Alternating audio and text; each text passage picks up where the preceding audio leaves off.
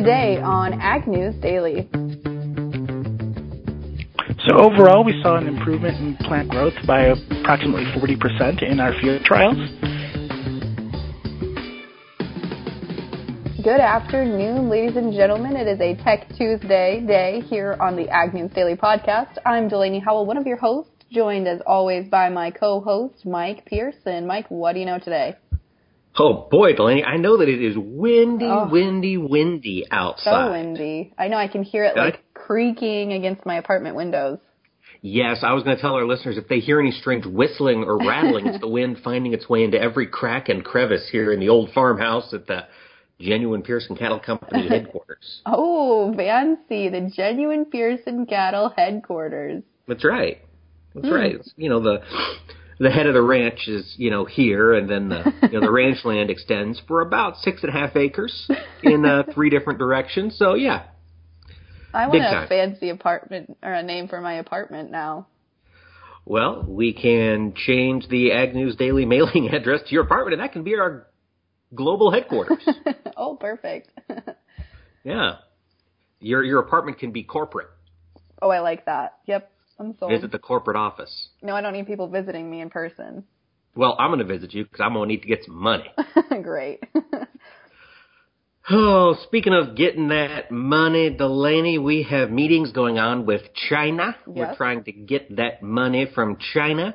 And the Chinese, we don't know what's going on with the meetings. There have not been many announcements coming out of the trade delegation so far yet. They are still in meetings. However, the Chinese government made an announcement today. They have approved 5 new GM crops for import, and they announced it today, basically trying to show that some good faith that they're opening up their markets a little bit to some of the high-quality food and fiber that we produce here in North America. So I thought that was pretty cool news. Yeah, I think part of that includes Enlist, the E3 one, Chrome corn. It's basically just numbers. SYHTOH2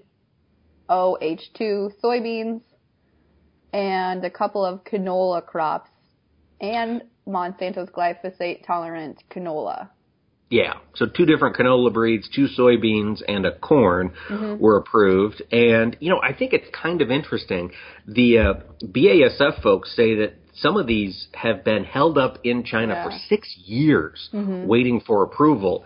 And now they figure that canola growers in particular are going to produce $400 million more canola every year. And the reason I thought this was interesting is because canola is a competitor for soybean. And canola, we don't grow a whole lot of it here in the U.S. We see a little bit in Montana and North and South Dakota and some in Minnesota a little bit.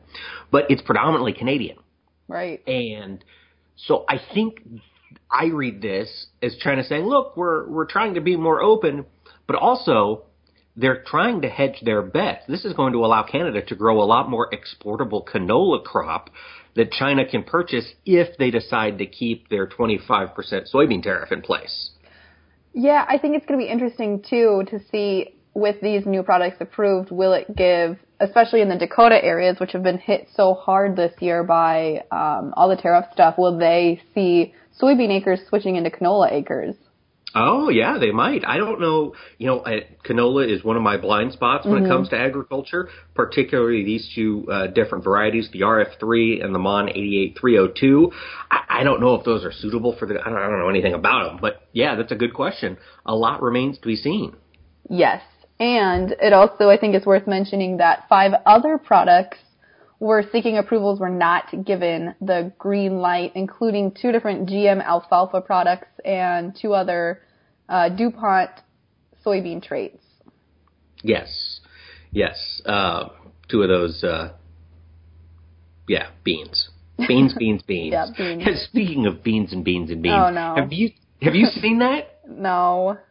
So there's a clip floating around on Twitter and on YouTube of President Trump saying billions, but with his New York accent, they play this. It's just Trump saying billions and billions and billions. But the way he says it, it sounds like he's just saying and beans and beans and beans and beans and beans and beans and beans and beans. And every time I hear beans, I now think about that clip.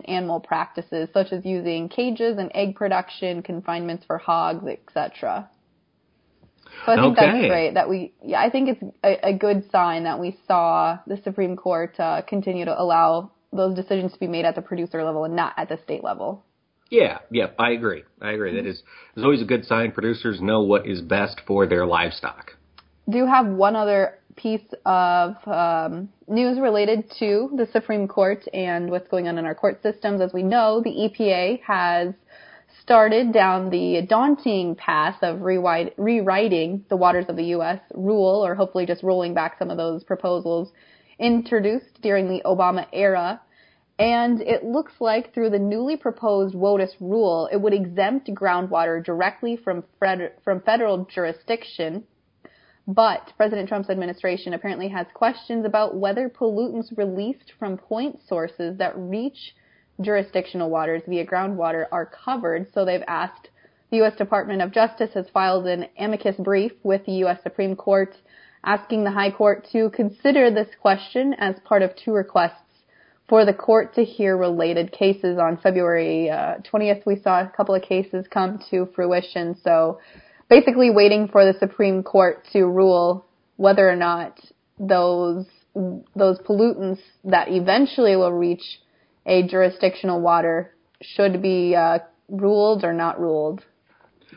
And that's from a point source. That's the key. That's the key. So ag is still exempt because all of agriculture is considered a non-source or non-point source polluter. So that's the good news there for ag. Yes, good news at least for ag. As I interpret it. I think so. I think that sounds right. Basically, this is if you're running a coal mine and you're dumping coal slag into a waterway and it eventually reaches the Mississippi, are you liable for it? I think that's what they're talking about. I think that sounds right. Well, I also have some Supreme Court news that is hitting the world of agriculture, Delaney. What's that, Mike? Well, it's not the U.S. Supreme Court. It's India's Supreme Court. They ruled earlier today that Monsanto can claim patents on its GM cotton seeds. And this is one of the things we talked about when it first went to the Supreme Court, probably 6 or 7 months ago. And Monsanto and of course now that's Bayer and BASF and Corteva and all of these other players were saying, the Supreme Court in India could rule against us, and then we'd have no incentive to continue to produce GM crops for that country. So this stands to reason that we are going to see biotech continue to roll out in India, which probably good news, certainly good news for Indian growers, and good news for the world, I suppose. I suppose you're probably right there, and I think it just is good because it protects. I mean, really, there's no incentive if you're not going to be protected to continue to share the technology. Exactly, it's all about them dollar bills, y'all. Okay. Cash rules everything around me. Delaney, name that singer. I don't know. Wu-Tang Clan, Cream, get the money, y'all. Cream, get the money. Great. Anyway, that's a little Tuesday afternoon rappy-okey for you. Thank you. Yeah. Do you have any other news for us today, Delaney? I don't, Mike. I'm all out. All right, I just have one update. House Ag Democrats have announced their several list of hearings they're going to be holding. As you've talked about, they are going to continue having hearings on the SNAP waiver situation and how they can undo the changes that USDA put into place here just at the end of the old Congress. They want to delve into Secretary Sonny Perdue's plans to move the Economic Research Service and the National Institute of Food and Ag out of Washington, D.C. They generally don't like that idea. They want to have some more hearings, get to the bottom of it. And they've also got several subcommittees who are planning hearings on USDA's trade relief program for farmers and ranchers. Basically, some of the lawmakers have criticized the current MFP payments as being inadequate. I'm thinking here about corn growers and their 1 penny a bushel. And it sounds like the new Congress is going to do a little digging, do a little investigating. I think it's crazy, too. I was reading something that said today was the 18th day of the government shutdown, and it's like the longest shutdown, I think, in all of the history of government shutdowns. Huh. It's probably helpful that it came over the holiday break, so it's even though it's long, it doesn't really feel like it's been all that long. Right, because they weren't going to do anything anyways during that time. Right. And, we've heard all of this about federal workers not being paid, and that's true. If the shutdown goes past the 11th. That's when their first paychecks for this year are going to be cut. So far, as I understand it, nobody has missed any paychecks. Well, that's good. Yeah, federal employees, if we have any of you listening and I'm wrong, by all means let us know. Find us on Facebook and Twitter at Ag News Daily, but that was a report I read off the internet, so I have every reason to believe it is highly accurate. Yeah, something like that. Yeah, well, highly accurate. We always can trust the folks at the Chicago Board of Trade, Delaney, when it comes to market pricing. What do you think? Should we take a look and see where the market's closed for the day? Let's do it, Mike. All right. Another list of people you can always trust are our friends at Zaner. They can help you stick to a marketing plan, so give them a shout at 312-277-0050, or you can visit them on the web at Zaner.com. We've got some red on the screen today to start it off in the grain markets. March corn down 2 1/4 on the day at 380 even. The May contract also down 2 1/4 to close at 388. In soybeans, first day of their pullback after that pretty substantial rally over the past several days. The January contract was down 6 cents at 906 1/4. The March down 5 3/4 to finish at 918 1/2. Looking at Chicago wheat, the March contract was up a penny on the day at 517 3/4. The May up 2 cents to finish at 523 1/2. Jumping over to the world of livestock, we had quite a bit of excitement in February live cattle. That contract was up $2.10, closed at $125.30. The April up $1.0750 to finish at $126.15.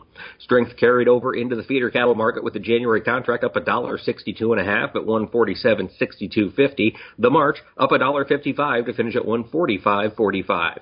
In lean hogs, we saw mixed trade today with the February contract up 70 cents at $62.60 and the April down 35 to close at 66.02 1/2. Looking over to the world of dairy, we've got the January Class 3 milk contract dropped a nickel at 14.09, with February down 15 cents to finish at 14.42. For our hashtag TechTuesday discussion, we're going to delve into the photosynthetic glitch.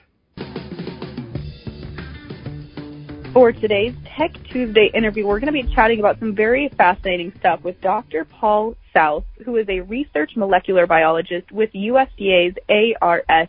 Dr. South, thank you so much for taking the time to chat with us today. Thank you for having me. So, to get right into it here, we came across this article, and we'll be sure to share it on our Facebook and Twitter at Ag News Daily. It's basically talking about this shortcut that you guys have engineered or worked on here, the photosynthetic glitch. Dr. South, break that down for us. For those of us that aren't very science heavy, what is the photosynthetic glitch? Certainly. So photosynthesis, as everyone gets to learn in their high school biology courses, is the conversion of sunlight energy into plants, and it's really important for absolutely everything that we eat on this planet. And so everything that we, sit down at our dinner table with ultimately came from photosynthesis at some point.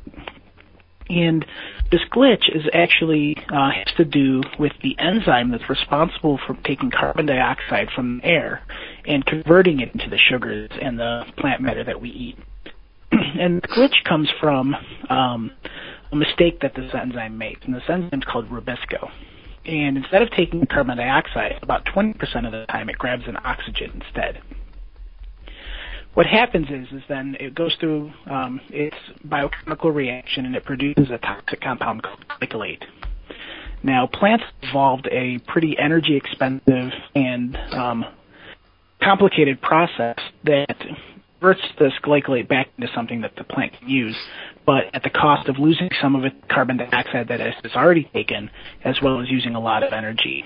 I was just going to say, so it sounds like from the front end of this that we're looking at a plant with an enzyme that occasionally gets confused, and that causes it to make pretty expensive mistakes. Is that a liberal arts way of explaining what we're working with?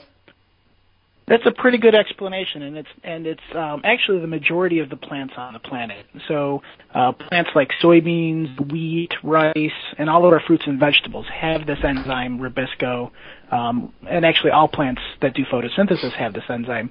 But the ones where it becomes a problem are those types of plants.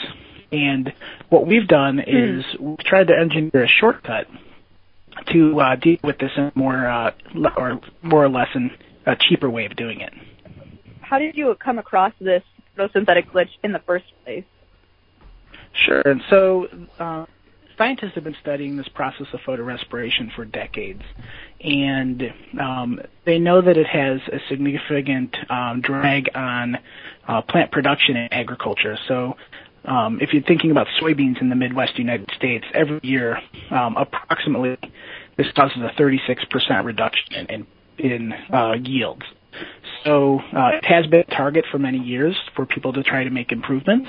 And in this case, what we've done is we've taken two previously studied shortcut and one that I've created on my own and tested them in real-world agricultural conditions to see which one would end up being the best. So how do these shortcuts work? What is it that you're changing in the seed or in the plant to enable it to this rubisco to be smarter about the choices it's making for oxygen versus carbon dioxide? Sure. So in this case, we're not actually limiting or reducing the ability of the rubisco to recognize this oxygen versus carbon dioxide, but instead we've shortcutted the biochemical process of photorespiration. And so that one process involves multiple compartments within the plant cells itself in the leaf. And what we've done is I've included new pieces of DNA to produce enzymes that will shortcut this all within one location, simplifying the number of steps it would take to recycle this toxic compound. So this might be a silly question, but would something like this be considered a genetically modified organism? Yes, it would be. So in this case, the most successful engineering attempt that we've made uses one enzyme from green algae and another enzyme that is normally only present in plants when the plants are first germinating before they actually are performing any photosynthesis. So we've taken some genes, inserted these into the plant genome under a different way of controlling them, and then at the same time used a process called RNA interference. And this is a process where you can target genes inside a plant genome and shut things off. So what we did was we shut off the native photorespiration biochemical pathway so that everything has to go through our shortcut instead. Now, other than taking the shortcut to improve the elimination of this toxin, do you get any other benefits by improving photosynthesis in this way? So overall, we saw an improvement in plant growth by approximately 40% in our field trials. And so this, in this case, it resulted in more stem and leaf material, and it also caused approximately 5-day faster plant development. So not only are we getting more plant material, but we possibly are getting it faster. And so when we see this technology transferred into food crops, we're hoping to see both. We're hoping to see more seed yields in the products of the food that we want to eat from a plant, as well as potentially getting these faster than the normal growing seasons that we've already seen. So from a very basic standpoint, let's look at it from a producer standpoint. What, as a producer, should I be doing or can I be doing, or is this just something that's going to roll out for commercialization sometime in the near future? Certainly. So this kind of technology, as well as all other GMO technologies, has to go through some rigorous testing to make sure that the regulatory agencies approve it for both environmental impact and nutritional quality. So it's going to approximately be a minimum of at least 10 more years or so before this would be something ready for commercialization. But it is definitely something hopeful that when we do future experiments in food crops, even if a little bit of this translates into the products that we're looking for in terms of food security, could go a long way in producing more food on less land. Well, now, and let's talk about that a little bit, Dr. South. You've mentioned soybeans being one of the crops where we could utilize this and have some pretty big effects. But there are, as you mentioned, pretty much every crop has this. Where do you expect to see the biggest, I want to say, bang for our buck, or the biggest ROI when it comes to putting this technology into use around the globe? Sure. And so the funding agencies that this research project, which is the Bill and Melinda Gates Foundation, as well as the Department for International Development in the United Kingdom and the Foundation for Food and Agriculture Research here in the United States. Not only are crops like soybeans, which are very important commercially here in the States, focused, but other crops such as cowpea, which is black-eyed peas, as well as some root crops like potato and cassava are important in developing countries in places like sub-Saharan Africa and Southeast Asia. So we are looking at a wider range of different food crops that this could be a benefit in. It'd be interesting to see, which types of crops might get the best improvement from this. But one of the current experiments that are ongoing at the moment are with potato plants. And the nice thing about those is that we're hoping that the more photosynthesis that we can be doing in a shorter period of time, if this is really what is improving their efficiency, could lead to more tubers. Whereas other plants where the seed is our main source of food crop, we might not see more flowers that produce more seeds in the end. So it might be something along the lines of a crop that could give us the biggest benefits. Fascinating. So not only could we see a change here in commercial crops, like you mentioned, that we're typically familiar with, but as you talk about potatoes, we'll see more tubers. Is there any chance, Dr. South, that the potatoes are going to get larger and we could increase our overall French fries supply here in the United States?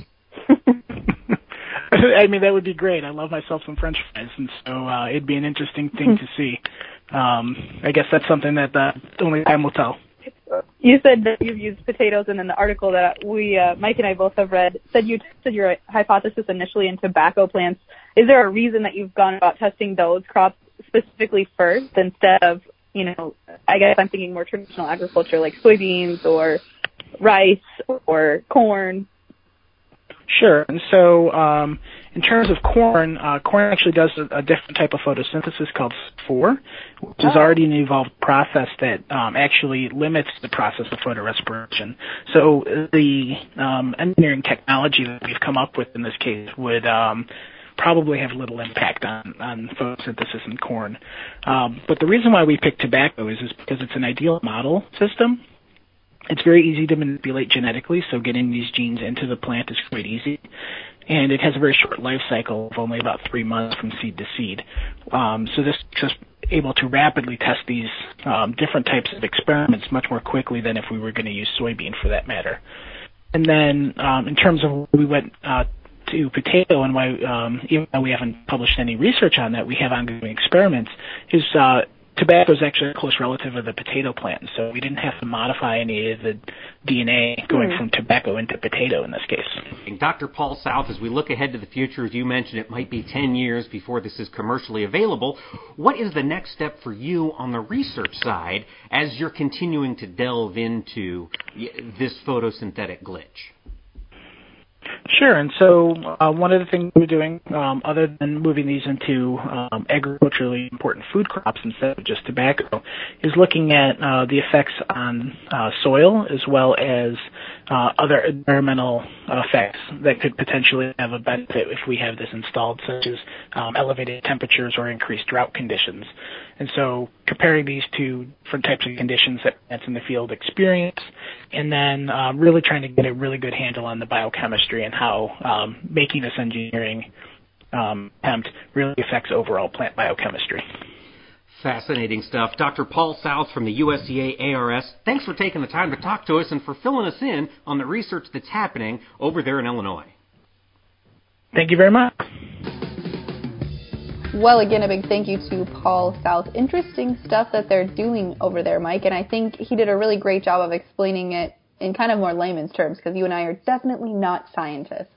Yeah, absolutely. I think I get it, and I'm pretty excited to see it eventually become commercially available. Yeah, it's going to be, I think, really, really changing for agriculture. It's a game changer. A game changer. Well, it's also a game changer, or you can share with us game changers that are happening in your segment of the industry by finding us on Facebook and Twitter. Just search for Ag News Daily in both places. Tell us what's going on. Tell us what stories we're missing and need to be covering. And you can also listen to past episodes on our website. Just go to agnewsdaily.com. It will take you to our new home at the Global Ag Network, a collection of very high-quality podcasts all centered around agriculture. Be sure to check out all the rest of them there. And, I don't know, with that, Delaney, should we let the people go? Let's let them go.